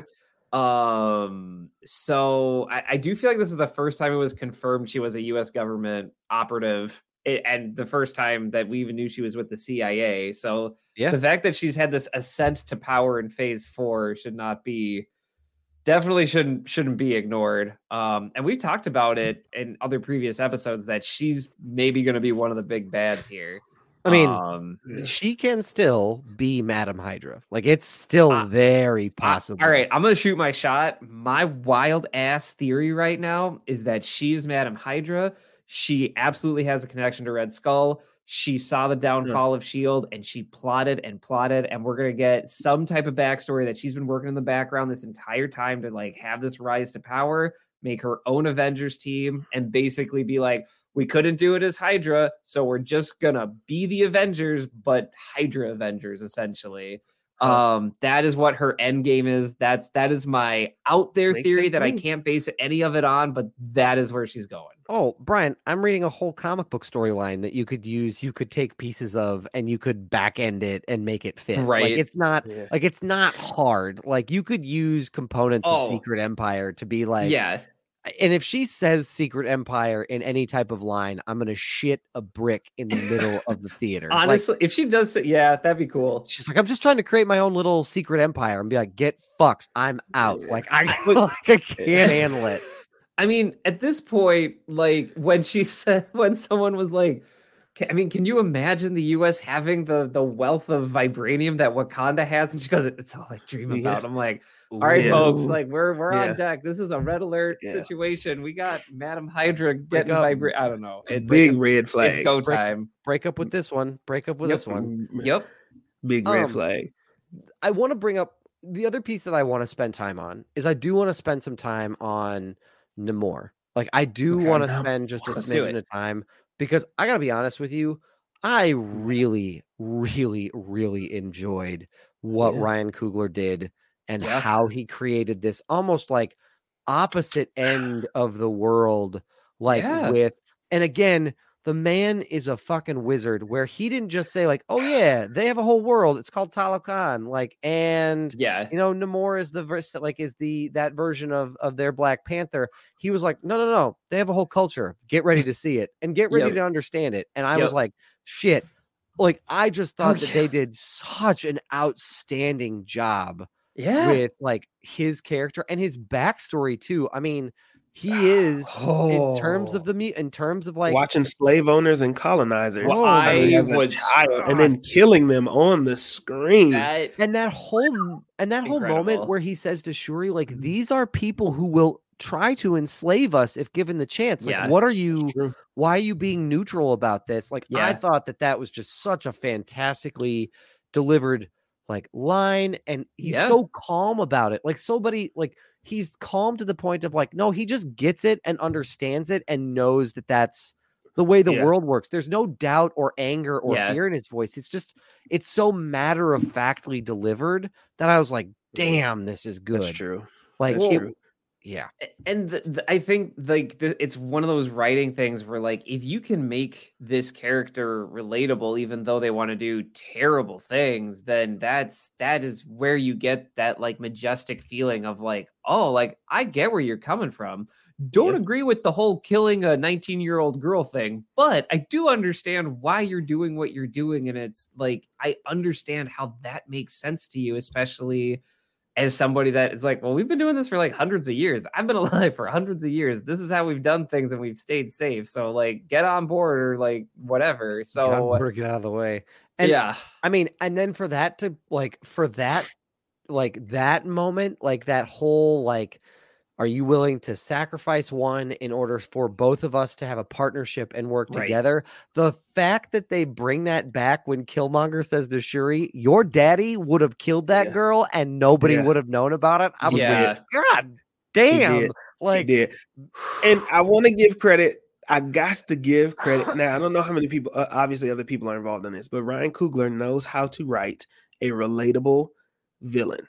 Yes, anti-hero, whatever it is you want to call it, because Russo brothers, you have and the Russo brothers. So you have which is why I wanted him to do. And spoiler alert, there's no Dr. Doom in this. I just knew that there was going to be a Doom, but on the back end, it's inappropriate to introduce a character like that. I have some crow to eat on that one. I was pretty convinced that was going to. I just knew. Right. I could see where you would want it to happen in the after credit scene, but I think that they did well with this. But Ryan Coogler wrote Killmonger, and Killmonger throughout the entire movie up until Loki, the revamped version of Loki, not the one that Josh Whedon had, the one that like the series Loki, the serious Loki. Those were your relatable like villains of like, oh well, I ain't really mad at him because he's making a whole lot of points that I probably would, make in the end. And Killmonger in this same movie being like, your brother was way too noble. Your mama sacrificed herself, okay? Yep. And your daddy, your daddy would have killed them without even thinking twice about it. And then Namor is like, listen, I watched these people.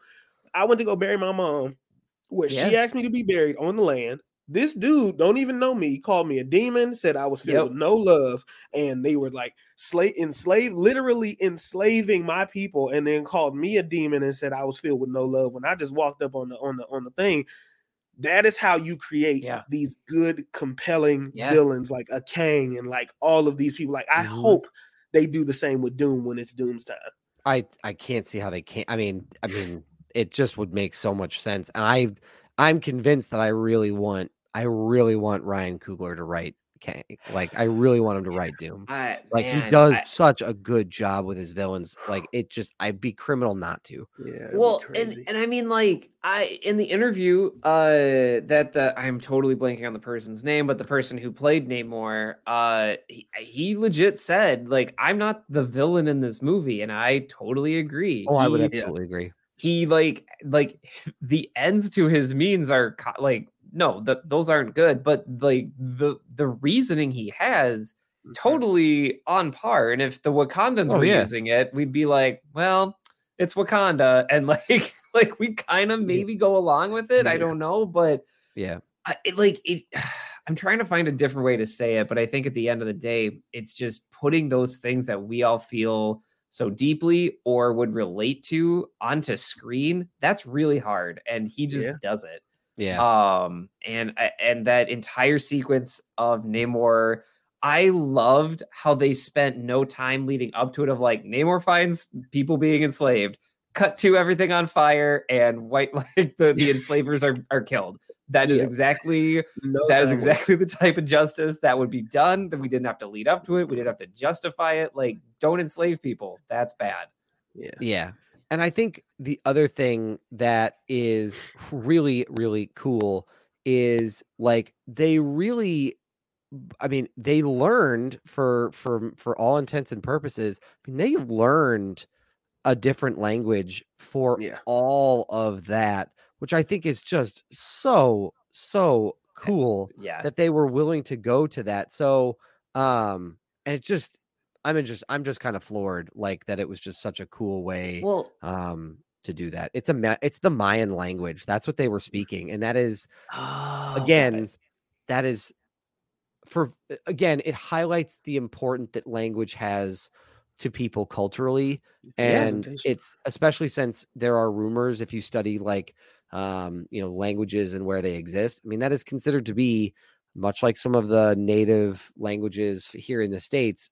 Mayan is on its way out. There are a few people who still speak it, and you put it in a movie that made $183 million this weekend nationally. Yeah. So guess who's one of representation? Once again, just like Black Panther 1, you have even more even the Haiti representation on, that moment made so many Haitian people on TikTok, on socials, just proud to be even mentioned in the Black, and they're speaking French, and they're just in this, in this beautiful like boarding school or whatever you want to call. Maybe it's not a boarding school necessarily, but they're in this nice school, and so representation matters, man. Like you have to 100%. Have these moments, and you have to have them done correctly. I also want to say this movie made a shit ton of money.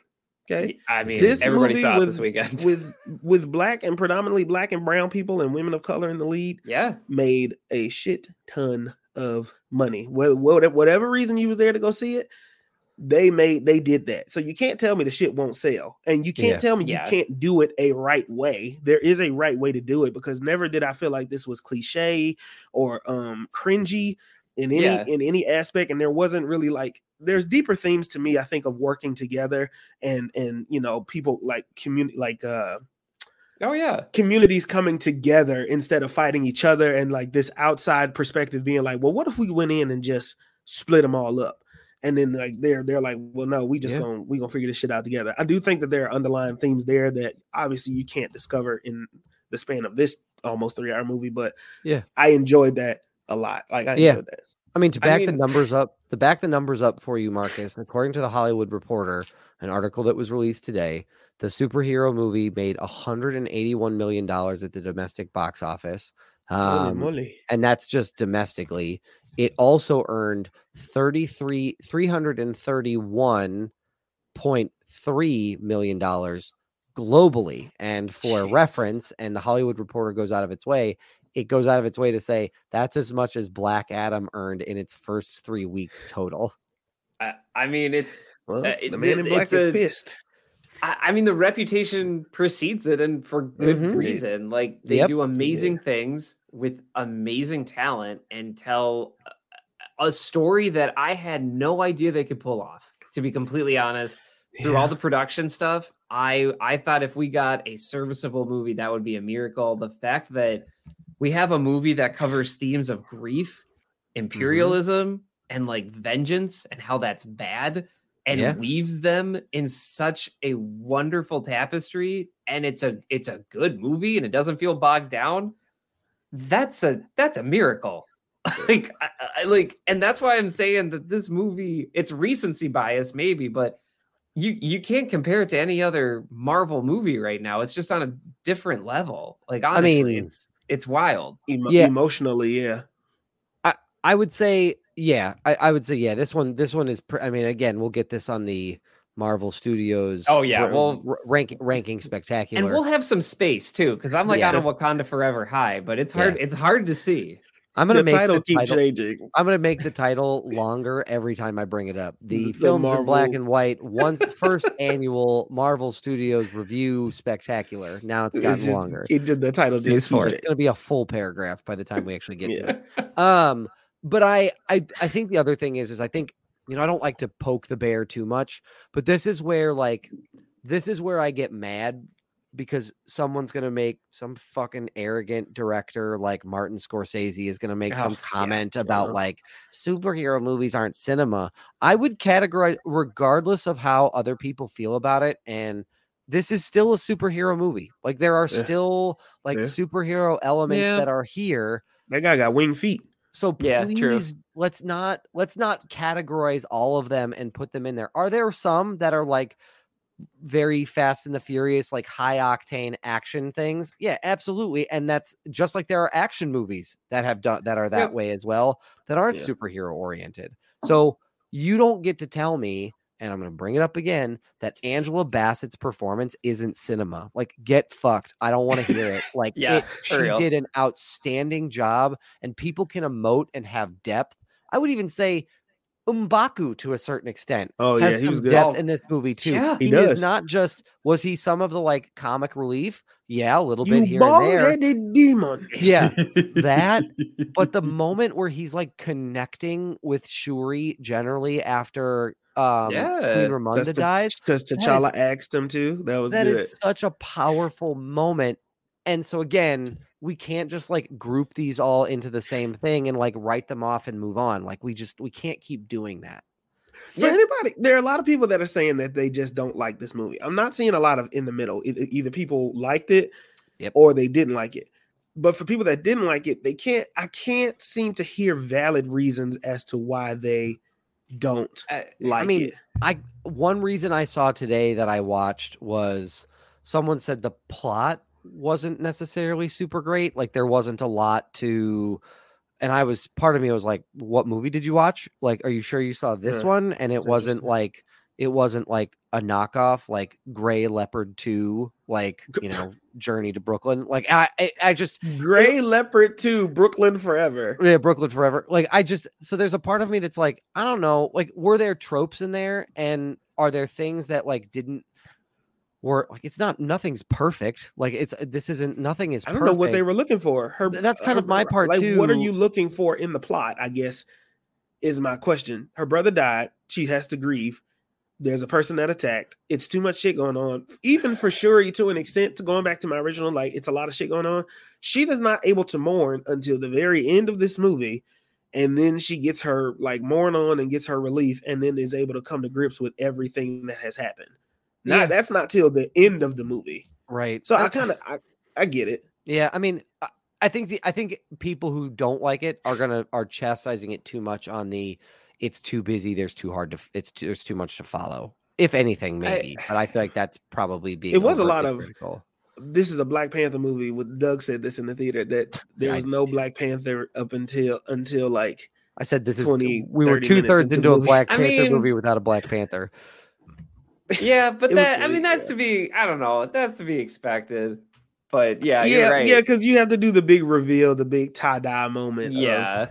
You're like, I get it, but it was also very funny because it was true. There was no Black Panther suit. Well, and again, she just said it's dead. And if she had gone to it and gone back to it like super quickly, I feel like there's a portion of it that's like, oh, so then she's like, she still needs to process her grief. Like she still needs to, and especially that being so tied to her brother. Like, I don't think she can just slap the suit on and move on with it. Like, her saying it's dead wasn't saying like to the country it was dead. She's like, no, to me it's dead. Like, I can't touch it. Like, I can't be, or it can't be something I even see as being an option. And I think that where the journey at the end of coming back to it, her going to Talokan and seeing what Namor meant to the people. I think that for her was the moment where she was like, no, Black Panther's something more than just something. Yeah, I agree with that. Yeah, no, I agree with that. Yeah. Well, and I think this movie did such a good job delivering on those themes of just like not letting vengeance or grief consume you. It's healthy to work through them, but you can't let it consume you. And I feel like what I'm waiting for, because this happens anytime a movie gets this big, I feel like we're going to see some folks on social media like come out and be like, yeah, you know what, Shuri should have killed him, or like, what, like, is that really what you think the message of this movie is? Like, the whole point of it was like they can unite because like literally the whole world's gonna come after them. Well, I think people project obviously a lot of themselves, what they would have done in themselves, when you forget that it's telling a story. The entire, like, you're trying to tell a story, and people are like, well, if it was me, this is why everybody don't have power. That's just a deeper thought in the back of my head. That's why everybody shouldn't have power. Everybody shouldn't be. This is why everybody shouldn't have power, because then they be so quick. They become the Black Panther. First thing they do is slicing somebody who owe them $20 throat open, and it's like, hey, Bucko, like, there was a journey to becoming the Black Panther, and the first thing you did was go kill the guy you $20 from a dice game. Like, yeah, come on, man, like, you gotta be better than that. So a lot of projecting is going to happen. Now, there are some takes out there. I'm not gonna say who, but there's a certain person out there just making all these takes about the Black Panther movie that I am just like, dude, did you watch the same movie? And the quick reviews, like, granted, this is a Monday. We saw the movie on a Saturday. Saw the movie on a Saturday evening. Saw the movie on a Saturday. Got to sit with it for a little bit. Got to really think on it a little bit. Talk about it in the group chat with the boys. But these quick reviews y'all got, look, can y'all just let some shit just sit for a little bit? Because there be people on there that I feel like just start hating shit because so many people like it. And y'all really need a therapist. Well, like, y'all need to go talk to, y'all need to go talk to somebody because y'all are fucking sick. There are so many people out there. You are so quick to dislike something because it's a fad. And you want to be so fucking different that you say, man, that movie was trash. And it's like, was it trash or was it that bad? Because to me, trash means I've seen trash movies. Okay. And I know a bad movie. This is far from a terrible trash movie. Yeah. And what were your expectations? And is it because it's not Chadwick Boseman? Is it because it's not the Black Panther you wanted it to be? Like, granted, that were there some things that can be fixed? You name me a perfect movie. I mean, there are very few. And so, like, I just feel like y'all just need to, like, let shit sit. Maybe watch it twice. Is it 3 hours? Yes, but you also watch Endgame 5 times. And I watch Zack Snyder's Justice League 7 times. So please, like, shut the hell up and just let this live with it a little bit. I'm really proud of you. Really proud of you for admitting that. I told you I am over my Zack Snyder cut phase. I watched the movie yesterday, like half of it yesterday, but like I still enjoyed the movie. Right, of course. I'm like, I've got what I wanted out of this shit. So like, I'm good. Marcus, I think the other part of that is like, I think this is sort of like a downside. I'm going to sound like an old person, like, but I think this is also sort of like a downside for the way in which social media, specifically things like TikTok work and Instagram Reels work these days, where it's like, I'm trying to get a buzz, and the best way for me to be a buzz is to be more critical than it is to say like that you love something. We as a society want to watch things get shit on. Like, we get off on it, which is weird. It's brain chemistry. Your brain is going to react more to the negative stuff than the positive stuff. Like, there's a ton of psychology about it. I won't get into it here, but your brain retains that negative stuff more. Right. Well, Brian, when we were all walking the plains, we needed to remember where the saber-toothed tiger was. We're not looking to find the prettiest roses. We need to know what to avoid so we stay alive. Like, it's biochemistry lizard brain. Like, I don't care where the berries are. Tell me where the tiger is, and that's all I care about. And how Ricky's an idiot because he got eaten by a tiger. But the point I'm making is like we don't be careful of people who's like creating content for literally just who get a lot of views just for being negative. And that's why I think we talked at the beginning, the value and what we appreciate about this podcast. I appreciate that we come here to love things. And if you are looking for a place where you can come and just nerd out and it doesn't matter about what, we will love you and take you here. Like that's what we're about. And that's what we'll always be about, which is why I'm glad we don't do like a rating system. We're not going to tell you something was a 2 out of 5 or a 3 out of 10. Yeah. We're just going to tell you how we interpret it and you make your own decisions. Yeah. And also, and it's not just I want to add, that was a great, beautiful point, Doug. I also want to add, it's not just the people who are making purposeful negative content. Sometimes it's just the access to and the ability to that makes you just as dangerous and just as quick to end up making that content, right? Because TikTok and everything, they make it so accessible and easy. There's so many templates for you to make the content because they want you on their platform, right? And going back to what Brian was saying, and this is a rabbit hole, but the algorithm in Facebook, there was a whole discussion and articles about how Facebook was pushing the opposite opinions of what you believe so that you could interact with it more and remain on the site more. So we know that this shit exists. You just don't be so quick to it. This is one thing this movie was for me is it was a pause in time. Yeah. And there's this moment of Chadwick is really gone. And there was this moment before Chadwick left that he did an interview and he looked sick. He looked sick. And people hopped on the internet and made all types of memes and made fun of him. And then 3 weeks later, he passed away.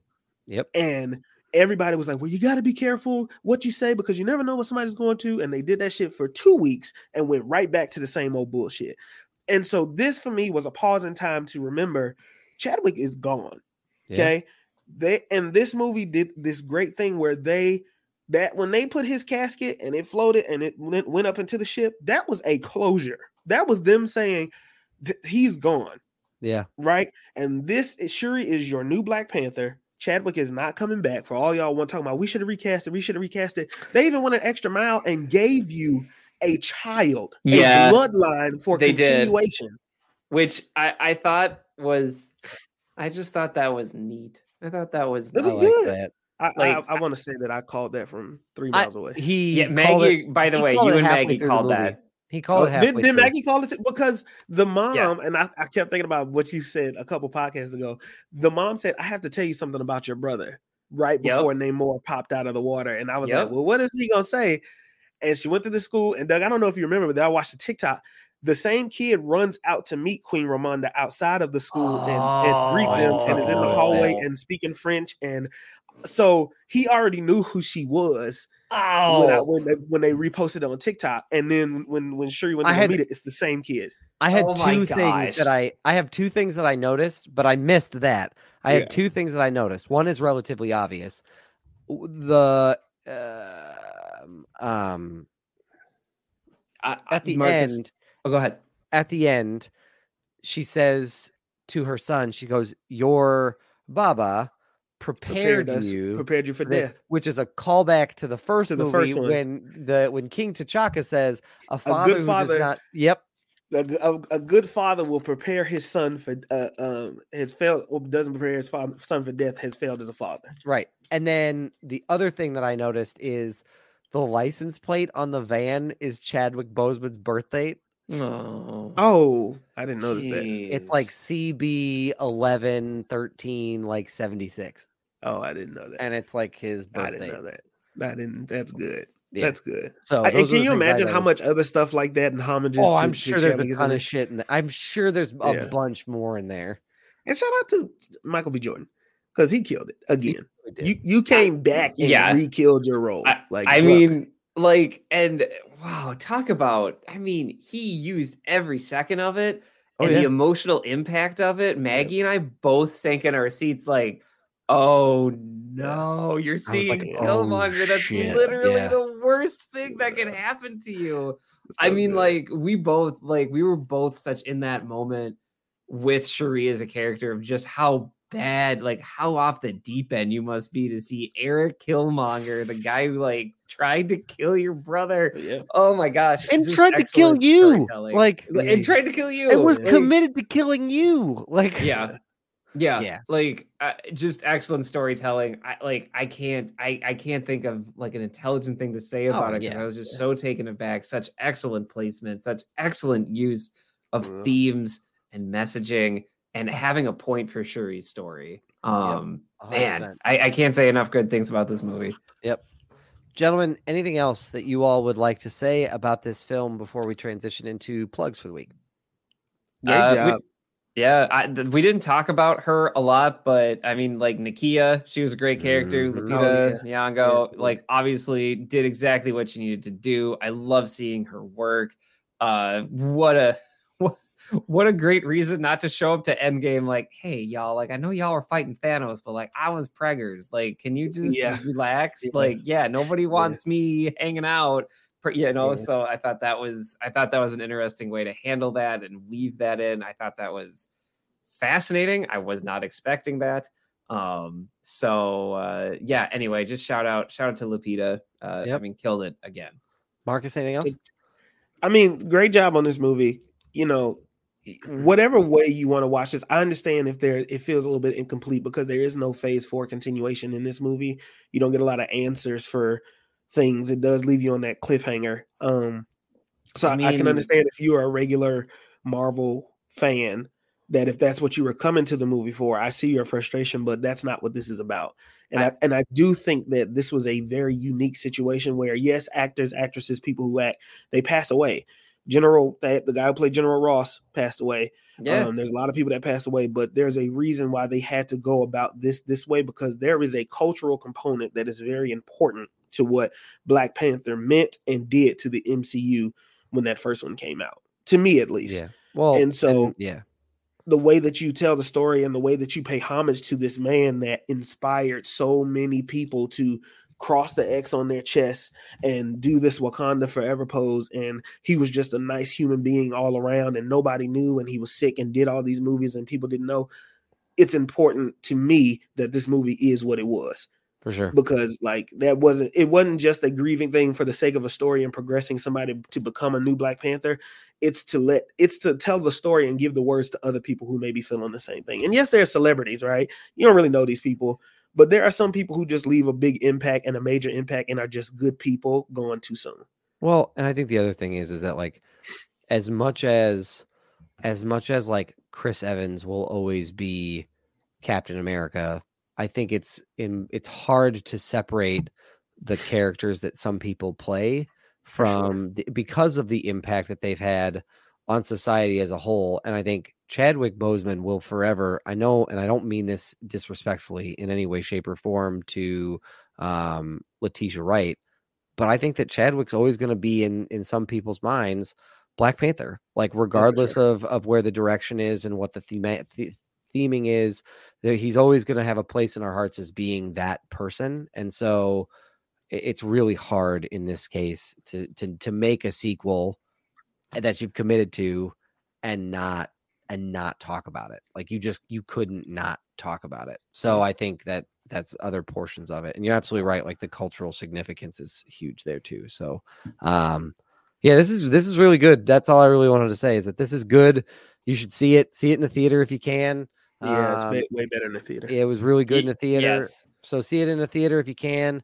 And so I think if you're really watching the movie and taking it all in, you're not going to be bothered at the end that there isn't like some puzzle piece revealed at the end of this. So. I mean, and we'll talk about.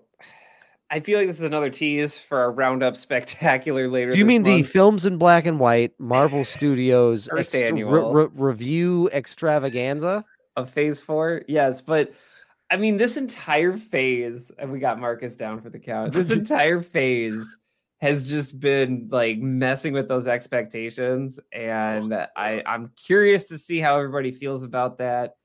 And I'm excited to see where Phase 5 takes us. I mean, one more thing. This was the hardest phase to get through. This one was like eating a brick. It was the hardest phase to get through. And I have data for why that might be the case. So make sure you tune back in. It's going to be two the episodes Films away. in Black and White live streamed Marvel Studios Phase 4 review extravaganza. I swear to God, I'm gonna make this a paragraph before we get to it. It's gonna take all of the if you made a tweet, I'm going to make, and it's gonna take up all of your screen. It's gonna be this big. Like that's what we're shooting for. It's giving a lot of Daenerys Targaryen titling here. Yeah. Oh yeah, first of her name, last of her house. Yes, mother of dragons.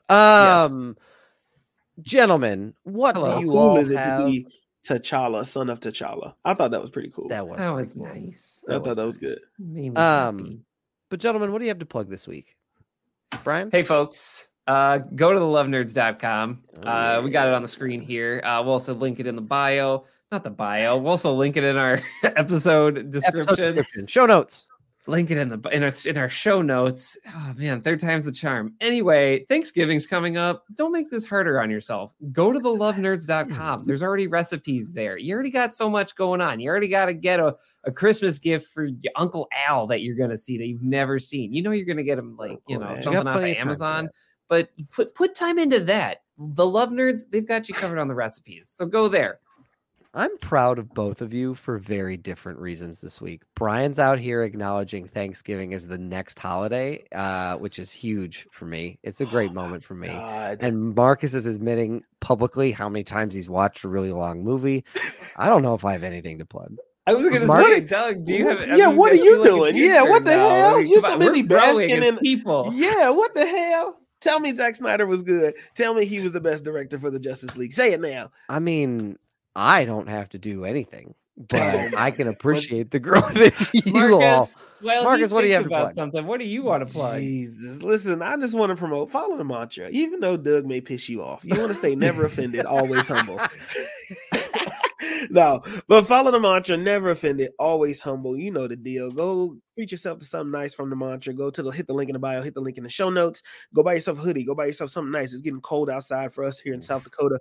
Treat yourself to something nice. We got mugs for coffee. We got hoodies for your body. All right. So, but whatever you do, just make sure you follow the mantra. Never offended, always humble. I ran the other day outdoors in my Noah sweatshirt, and it kept me very warm for the duration of my run. So big plug for that merch. I have two things to plug. First, if you are missing some and you are feeling anxious for some more stories from Wakanda, pick up Wakanda in your local comic book store. Ooh, I like Stephanie Williams, friend of the podcast, is a writer on this one and dives into some more pieces on it. So starting a brand new storyline. I haven't had a chance to read it, but I'm sure it's outstanding because Stephanie's awesome. So be sure that you pick this one up either online, and there are some stores that you can order online, or wherever your local comic book store is. I also would like to plug this particular podcast. Share us with a friend, leave us a review, best ways to support the pod. But if you're feeling like you want to, sign up for the Patreon. We have some great content.